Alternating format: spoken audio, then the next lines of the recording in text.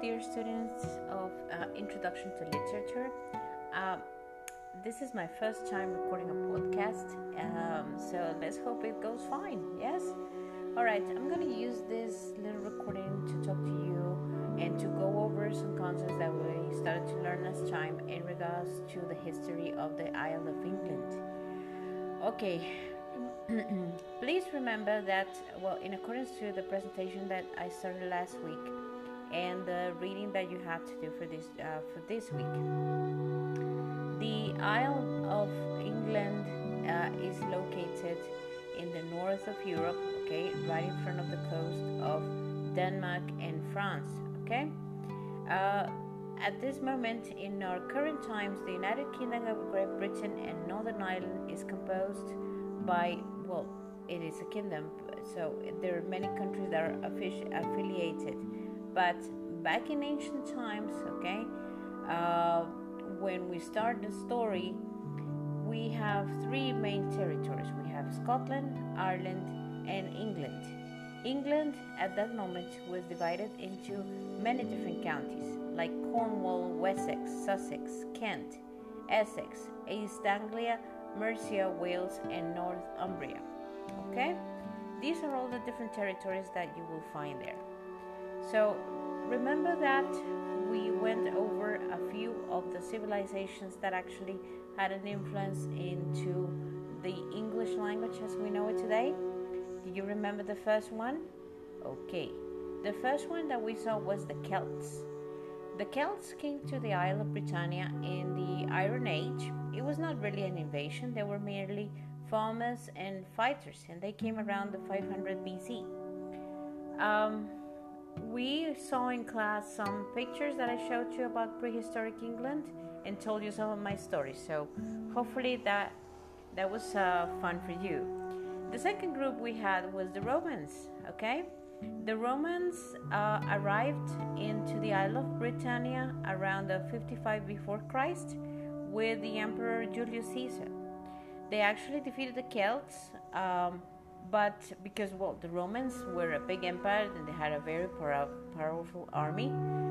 If you don't believe me, go watch the movie Gladiator, so you get a tiny glimpse of an idea of what it was like for the indigenous population to meet with the Roman Empire.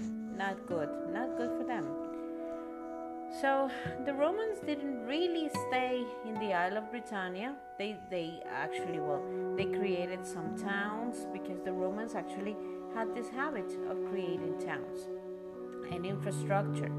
They left houses and roads and other buildings, okay? That was their habit. But eventually they had to leave because the empire came under attack by barbaric tribes, and therefore they had to leave. So the second group that actually had an influence was the Romans. The Romans spoke Latin, although they did not impose their language on all the populations, and their language, Latin, actually coexisted with the other languages of the near civilizations.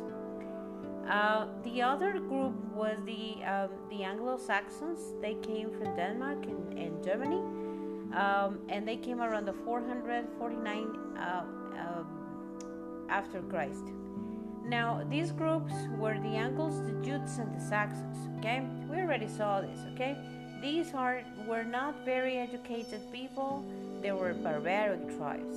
So you can imagine that their influence on the English language was actually quite different in terms of the amount of words and the origin of these words, mainly Germanic, and therefore that's why the English language has a similarity in its terms and the words as to German and other Germanic languages.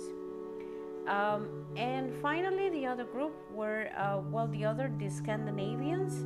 We had the Norwegians, the Danes, and the Normans. Okay, the invasions of these groups started in the 8th century, and this is where we get to see our friend Beowulf, which is the story that we're going to be discussing this in the upcoming weeks. Okay, we have, of course, the Vikings. You may remember all of the Viking. And we had a great king, King Alfred the Great, who was the greatest Anglo-Saxon king that fought them off and unified England. And finally, and perhaps the most important group, linguistically speaking, is the Normans. These are French. It's a French invasion. These came to the Isle of Britannia around 1066 and actually remained in England for several centuries. French is probably one of the languages that had the greatest influence on the English language, but they continue to hate each other, French and English, okay, because of these invasions. But it is undeniable to say that Normans had a great impact with their language on the English language. As you may recall, we have first the Celts, and then the Romans, and then the Vikings, and the Scandinavians, and then the Normans. And the Normans are the ones that brought the French language, and which is why we have many words that came from the French language into the English language as we know it today. Okay, I hope this was fun. We will continue to talk about these topics in our class tomorrow. Hopefully it was fun for you. Thank you for listening. Good night.